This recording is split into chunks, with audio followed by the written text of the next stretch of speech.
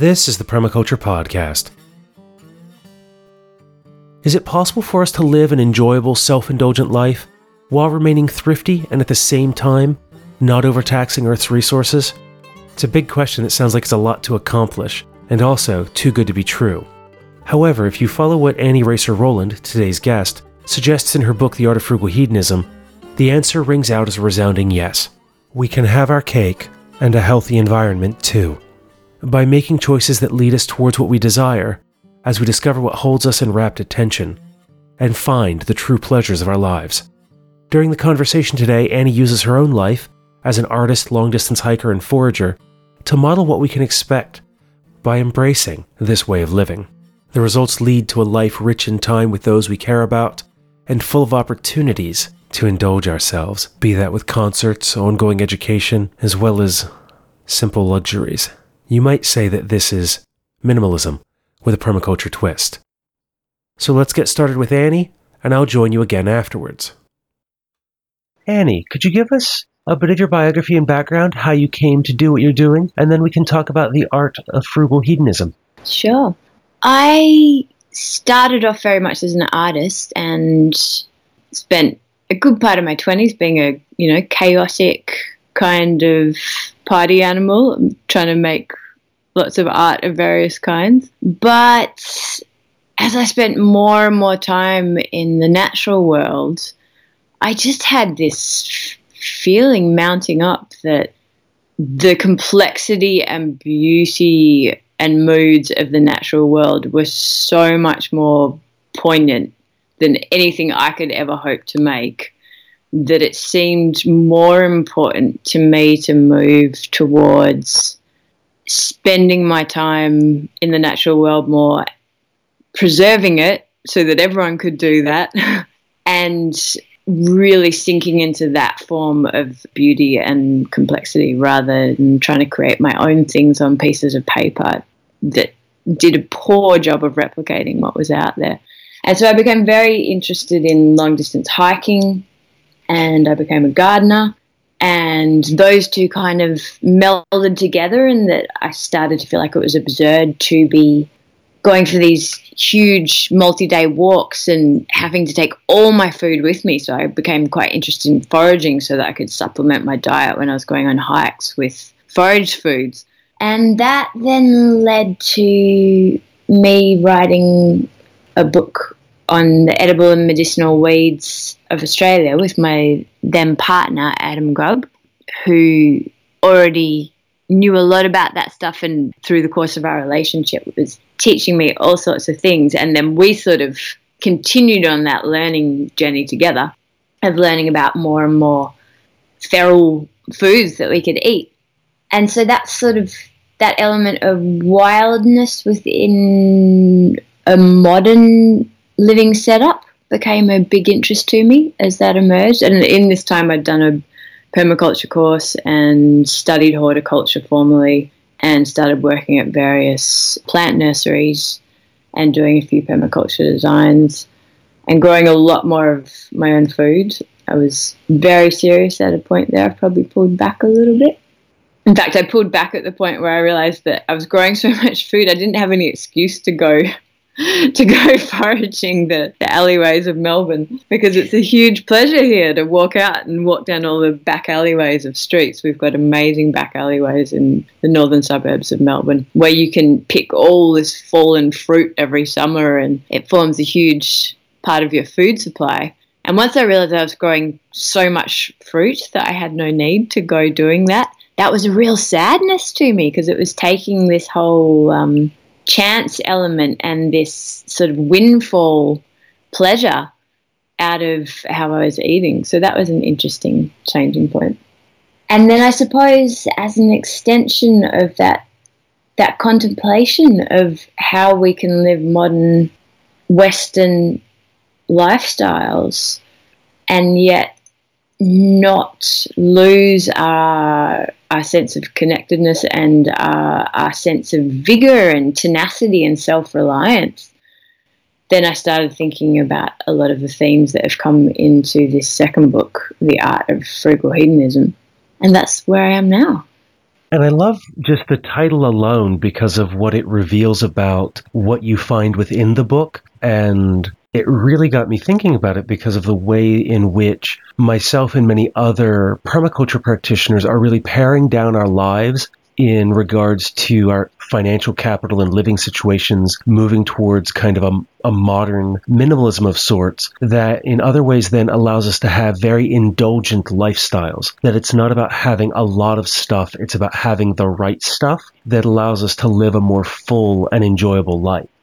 Absolutely. And I mean, I think that if you had to extract a key theme from the book, it's about acknowledging that there is a point where having more is a poverty unto itself, because there's the tipping point where what you are striving to own and what you do own or what you consume requires more energy from you than the pleasure it delivers in return. And that's a fairly modern kind of realization to have to come to, because there's been no other point in history where we have had such a hyperabundance of stuff and where we have been so wealthy and so exposed to so many forms of convenience that we would want to turn any of it down to feel happier and more content and healthier.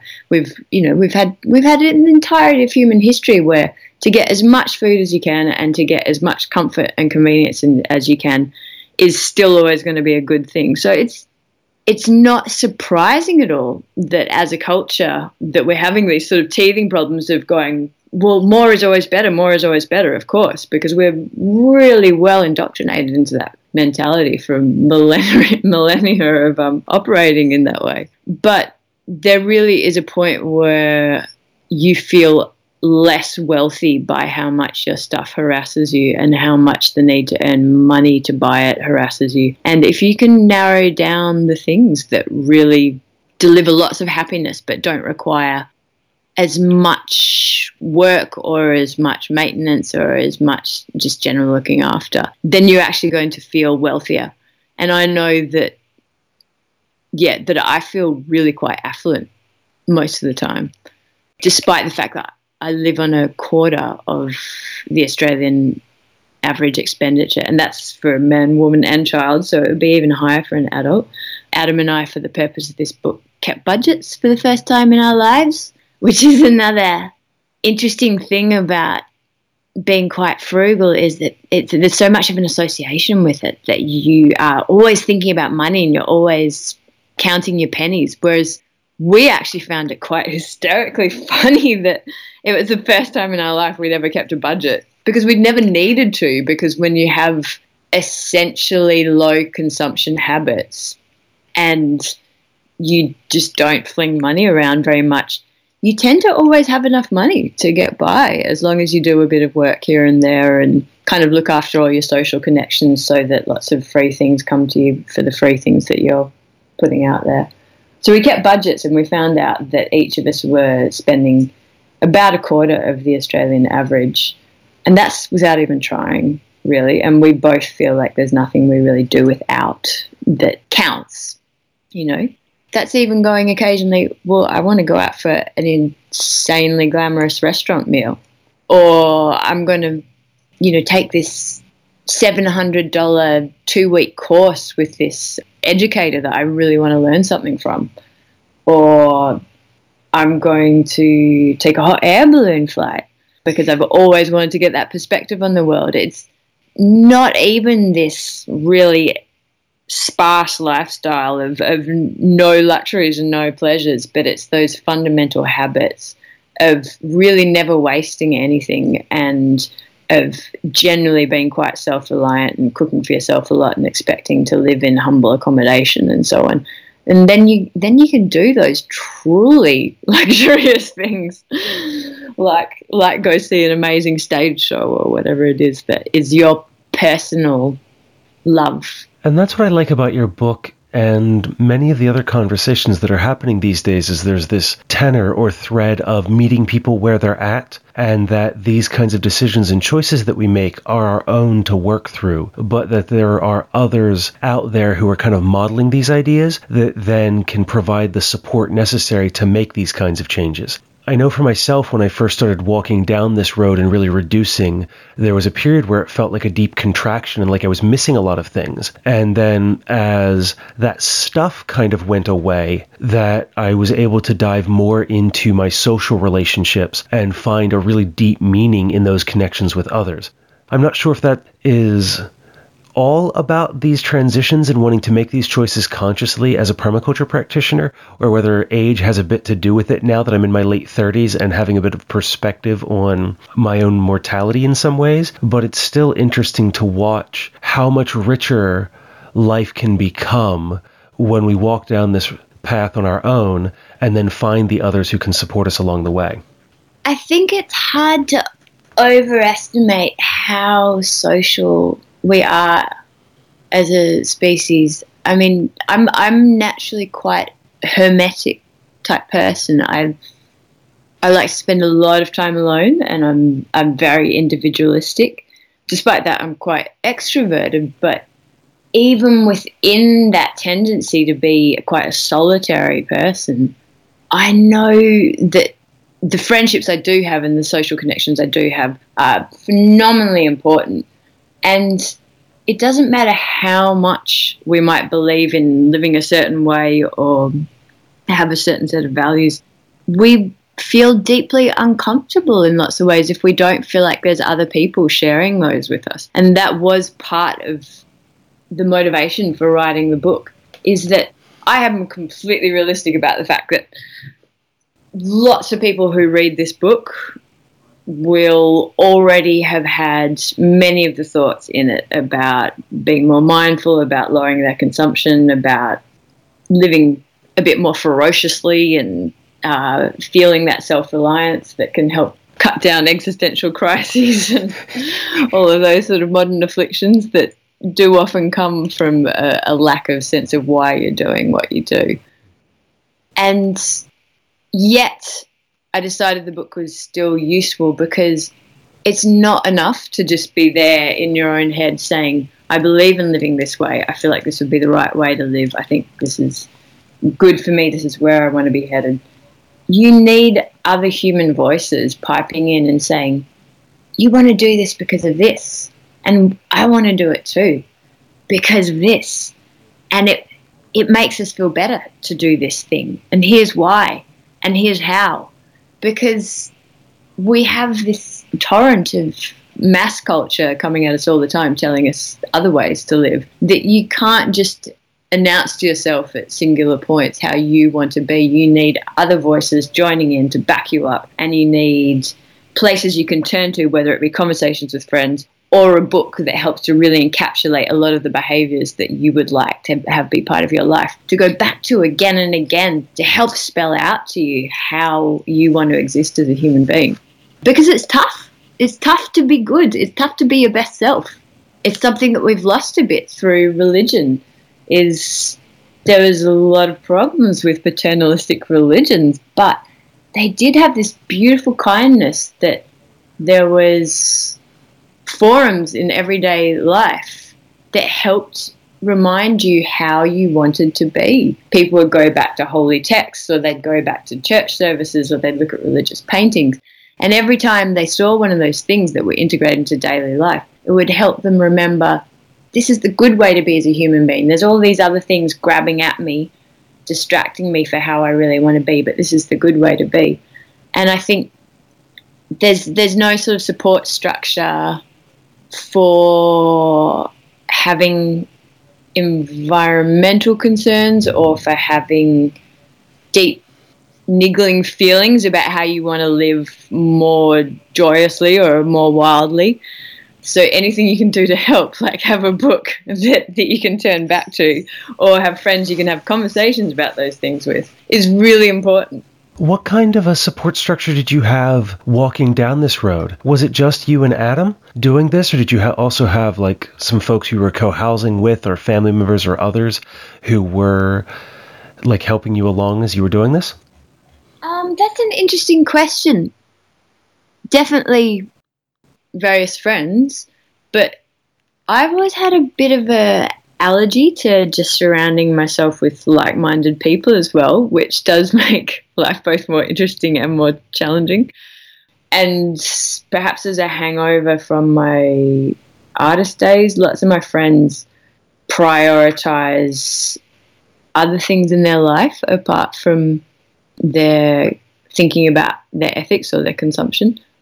And so I did feel quite lonely often in trying to live in a different way. For a while, I was working in a fashion shop about 15 years ago, I guess. And even then, because I have always been very frugal by nature, even then I would, come to work at this glamorous fashion shop and everyone else would be going and spending $30 a day on takeaway coffees and bottles of water and sandwiches.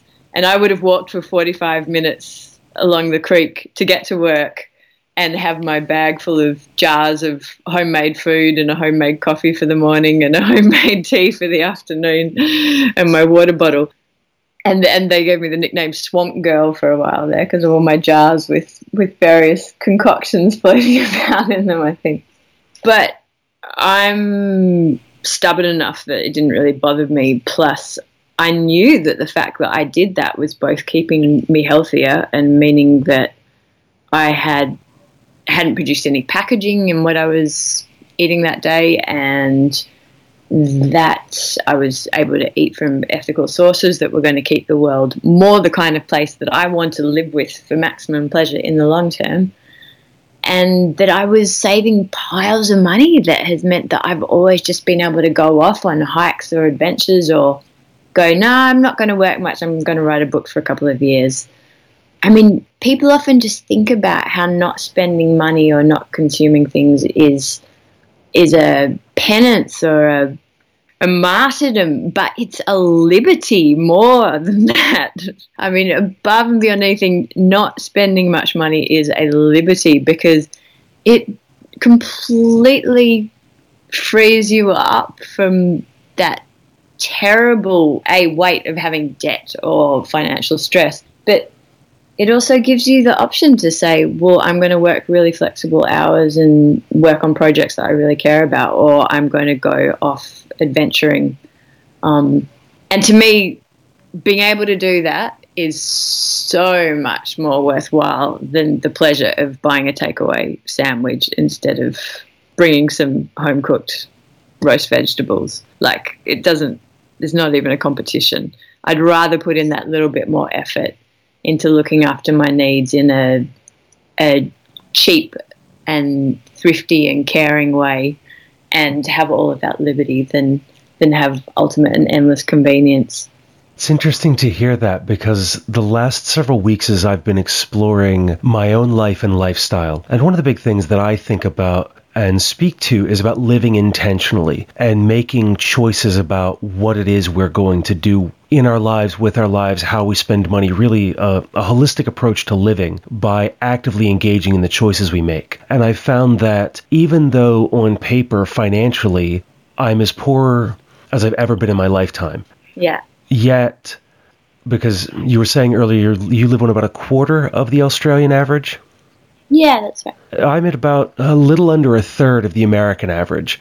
But in working through this, I realized that I'm substantially more free than almost anyone I know with how I want to use my time, where I want to go, what I want to do. And though I can't do everything, I can do just about anything that I might want. All because of the choices that I've made to reduce the amount of material goods that I own, the size of the space that I live in, which I share with a roommate, and things like that. By doing so, it really has become this act of liberty that just by living this way seems so much more proactive in every moment of my day-to-day life. Absolutely. And it is sort of hilarious that you can take this option of fighting for for various liberties and better working conditions and so on, and all of that is completely legitimate and necessary within all sorts of contexts, but you can also buy yourself a lot of liberty by being a really modest consumer. And I don't think the power of that is recognized very often. One of the aspects that, I mean, we wanted to write a book that was a book with an ecological message, but didn't have the morality and the quote unquote goodness of caring about saving the world as its motivation, because I think people have got so tired of hearing those phrases at this point, but that they're a bit deaf and dumb to them. And I think there is so much pleasure to be had in living a more alive, lower consumption life, that it's a very legitimate angle to approach it from. But I'm not sure if the book spelled out as much as it could have the fact of there being sort of single stage and multi-stage rewards in terms of that frugality and the hedonism that are both there embodied in the title. Because there's ones that are very single stage, that are as single stage as consumer culture is. So within consumer culture, you say, I want something sweet, I'm going to buy a chocolate sundae. That was a single stage, very gratifying hedonism. And within frugal hedonism, there's also single stage hedonisms where you're like, I want something pleasurable, I'm going to go lie in the glorious sunshine or take my shoes off and take a walk splashing in the mud in this rainstorm, or I'm going to go to bed at 9 o'clock and have a 10-hour sleep where I can dream all those dreams that I feel like I've been aching to dream. There's a lot of single-stage hedonisms within frugality as well, but there's a lot of multi-stage hedonisms too that are often more connected to the ecological side of things, and those are the things along the lines of, I want the pleasure for the rest of my life of being able to go swim in a river that is within an hour's walk of me. So I'm going to engage in these other behaviours in terms of how I consume and what I consume that will help it make more likely that pleasure is available to me for the rest of my life. And that's a longer term kind of hedonism. And I'm not sure if that was spelled out quite concretely enough in the book. People that have been interviewing me about it so far, journalists are so excited to jump on the seeming oxymoron of the hedonism term, that they just want it to be all about immediate pleasures of frugality as compared to immediate pleasures of consumption.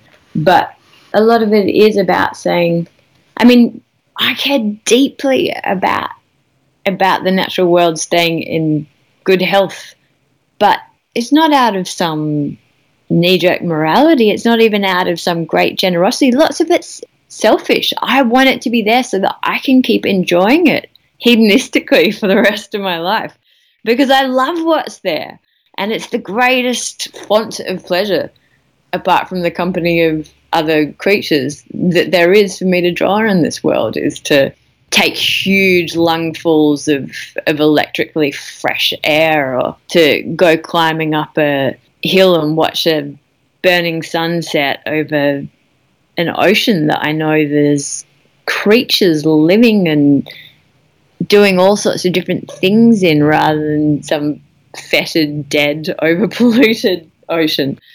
So, I mean, there's big version hedonism in there too. Within that, I think there's even a middle ground sort of hedonism, which is the gap in between saying, well, I might feel tired right now, and driving my kid to school rather than walking there sounds a lot more convenient and relaxing and pleasurable, but that I know that within the next 6 months, the next year, the next 5 years, that the more times I make that decision, the less interesting times I'm going to spend with my child, seeing that funny thing that we saw as we walked down the street on the way to school, the less fit we'll both be, the less resilient against extremes of weather we will both be, the more money we will have spent on paying for that car and the petrol to get us to school.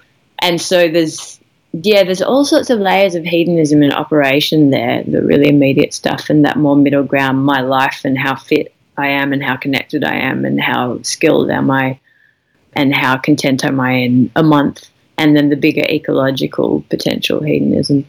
And I would have liked to make that the distinction between those a little bit better in the book on reflection.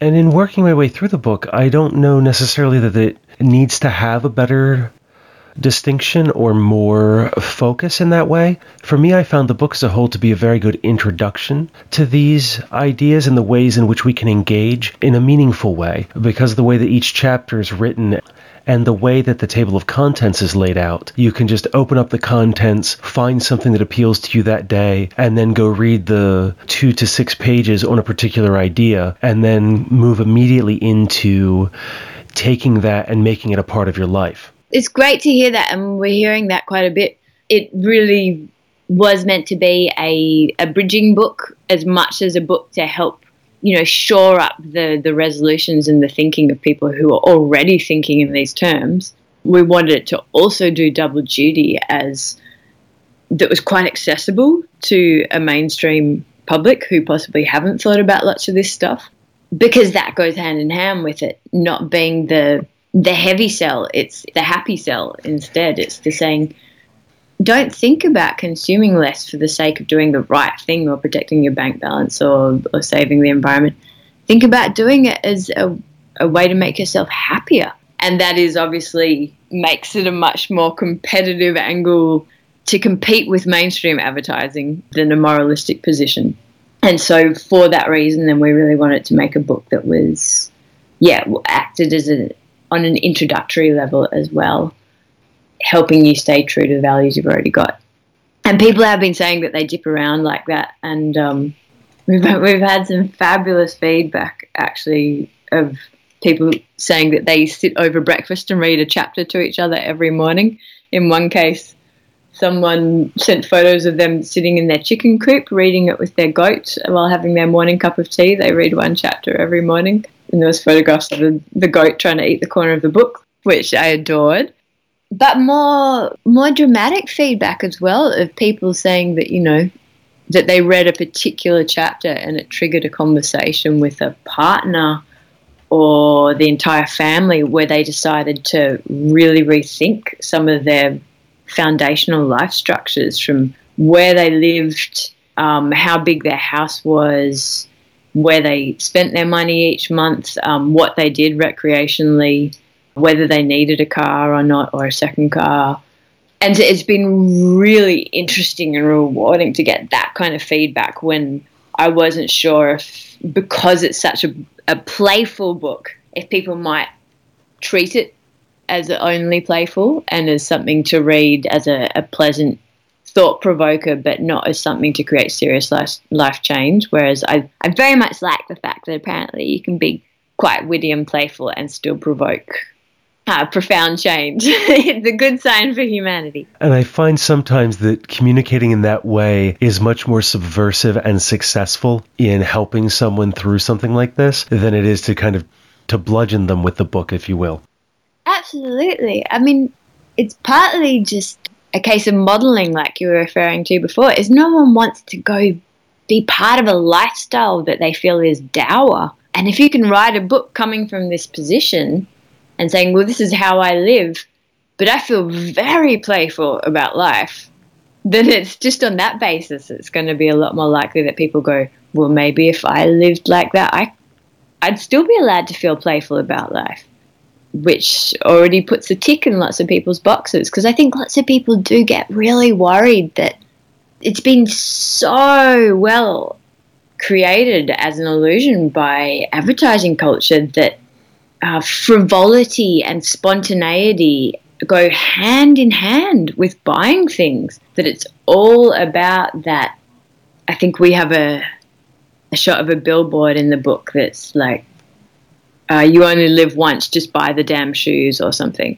And it's that association between like seizing the day, living for now, consuming to prove that that's how you live to yourself. And we also mentioned a bit of how in, you know, blockbuster movies and action films that there's this sort of intense glamour of seeing really expensive things being wasted, and that the cool guys don't care about blowing up phenomenally expensive cars and throwing expensive mobile phones over their shoulders and are always jumping on and off jets. And there's this real association that popular culture has built up around absolutely thoughtless consumption and being stylish, which there's no integral association that needs to exist between those two things. If anything, it's in real life, it's when you are entrapped by needing to work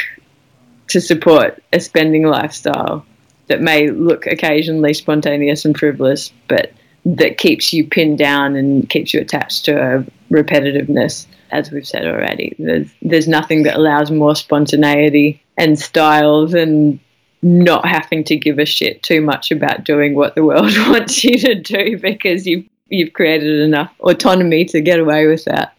When writing this book, was there anything that you found that really surprised you? Yes. There's one thing that possibly not even it emerged a bit in writing the book, but it's emerged even more in talking to a couple of groups about it and about their responses to it.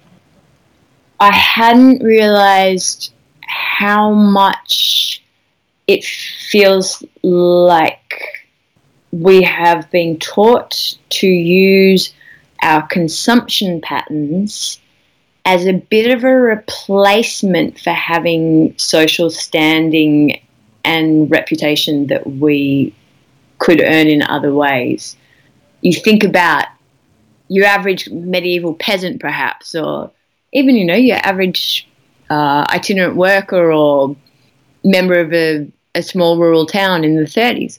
And who they were and how much people respected and valued them, for the most part, was not determined by where they went out to eat and what kind of car they drove or how they dressed, or the nuances, if you want to start looking at really fashionable culture, of whether they wear that kind of jeans versus that kind of jeans, which shows a certain sort of understanding of exactly what is right and on and now. Or if you want to get more cliched about it, about, you know, what kind of decor your house has. And I think there's been a really big shift as there's been such a vast number of consumer options become available to us, of having the sense that if we're not buying the right kind of things and going out to the right kind of cultural events or eating at the right places, or that even, you know, that we've tried the right food that's currently fashionable, that we don't have a full identity, that's a big part of what we use to create our identities. And I found it fascinating to realize how much, when you consume less, you have to create social value for yourself by who you are and how you behave. And that's both in terms of you need to be a good person, you need to be a reliable person, and you need to be a person that helps other people out, because you rely on that social capital to come back to you. You need to make sure that if you borrow some tools from someone, that you give them back in a timely fashion, in good shape, and that you've oiled them and so on, because you want to be able to borrow those tools again, because you don't just go, oh, I need a shovel, I'm going to go down to Kmart and buy a shovel. You go, well, no, 10 people within my immediate social neighbourhood that I know have a shovel, I'm going to borrow one. But you also have to be an interesting person on some level, and that sounds probably terrifying to lots of people, because we are culturally neurotic about our own self-worth in lots of cases. But in a way, it's a beautiful challenge to go, no, this brain and body that I have and this heart is my social standing. People will want me at their dinner party, or will want to go on that trip with me, or will want to do me that favour, because I'm interesting company and I make the effort to think of interesting things to say, or even if it's not about being interesting, it could be that you're being funny or being a great listener, or that you're just a bit loopy in a way that is charming, or that you make a point of always remembering fascinating books that you've read to tell someone that's going to care about those. All those ways in which our skills or our knowledge or our playfulness or our care of the humans around us make us valuable to have within other people's lives should be what is making us feel like we have an identity. And to be challenged to constantly bring those things alive so that you are worth something is actually a beautiful thing, I think. I don't think it's a taxing thing that people need to be scared of. And I had never really thought until writing the book about that side of consuming less. It's like, on some basic level, I have an awareness that I have to be an interesting guest at a dinner party because I'm not going to be invited there because I brought the fanciest dip from the hipster delicatessen on the corner to dinner. I'm going to be being invited for what I have to say or who I am. And I think that's a nice challenge. You remind me of two things. And one is that if I'm going to show up somewhere and the people who I'm going to be visiting with, if they happen to see my car and it's a little beat up or a little weird and they're going to judge me for that, then maybe those aren't the kinds of people who I want to hang around with. Yeah, absolutely. I don't know if you have them in the States, but there's bumper stickers you can get in Australia that say something like, my car is filthy because I like to save water, or because I care about saving water. I think they got released when we're having a 10-year drought here. And I've often thought that it would be good to have like a massive version of that you could put on your house that would say, my house is daggy because I don't care about spending money on decor. Just so people know it's not an accident. It's like, no, this is an intentional stance. I give a shit about more interesting things than having a latest kitchen fit out. Yeah, and I think that when you have more time and the availability to do it, you can pursue your interests more. And then when you are that guest at a dinner party, you have more to talk about than just small talk or a job or these other normal kinds of basic topics that you can get into what it's like to walk down the streets there in the suburbs and to pick fallen food, or about what it was like to write a budget for the first time in your life as a result of writing this book. Or like in my own life, I have this running kind of tagline of ideas of like the different roles that I fill, and it's like storyteller, wizard, swordsman, philanthropist, arms dealer. It's a fun kind of way to get things started. There's a lot of aspects within living a cheaper, more self-reliant lifestyle that function like that too, where it's a bit of a self-affirming circle, is that by spending less money, you get to have more liberty, you get to have more interests, you become a better conversationalist, so you need to spend less money because you can dine out on who you are, not the price of the bottle of wine that you bought with you. Or that, by spending less money and maybe walking more and bicycling more places to get around instead of using a car, or doing gardening, then you will be fitter, probably have, even if you're still a size 16 or something, if you're fitter, you'll have more muscles, you'll carry yourself better, you can wear slightly cheaper clothes and look better in them because you've got that good bearing. So there's a lot of things like that they're self-perpetuating circles, where the more you do those frugal things, the more they make it easier to do them. I've really enjoyed our conversation today, Annie, and I would love to spend more time digging into this, but with our time zone differences, I need to go to bed soon, and you have the rest of your day to enjoy. Indeed. So, to draw this conversation to a close, do you have any final thoughts for the listeners? I would just really, even before cutting down any paid-for consumption, I would love to have every human being, including myself, just taking less of what is really succulent in our daily lives for granted. Like, there's just so much to enjoy. The number of times I've gotten into that ridiculous monkey brain human space of going, oh, there's this problem and there's that problem and there's this one. And then stopping and going, I'm actually really happy. There's nothing that needs dramatically changing. And there is so much pleasure available to us that we don't even bother to heed every single day. And the starting place is to heed the pleasures that we already do have, because there's no better inoculant than feeling like you already have a life that is rich in pleasure, to stop you spending on ridiculous things that you don't need or that aren't going to make you any happier. Well, thank you for that, and thank you for joining us today. My pleasure, Scott.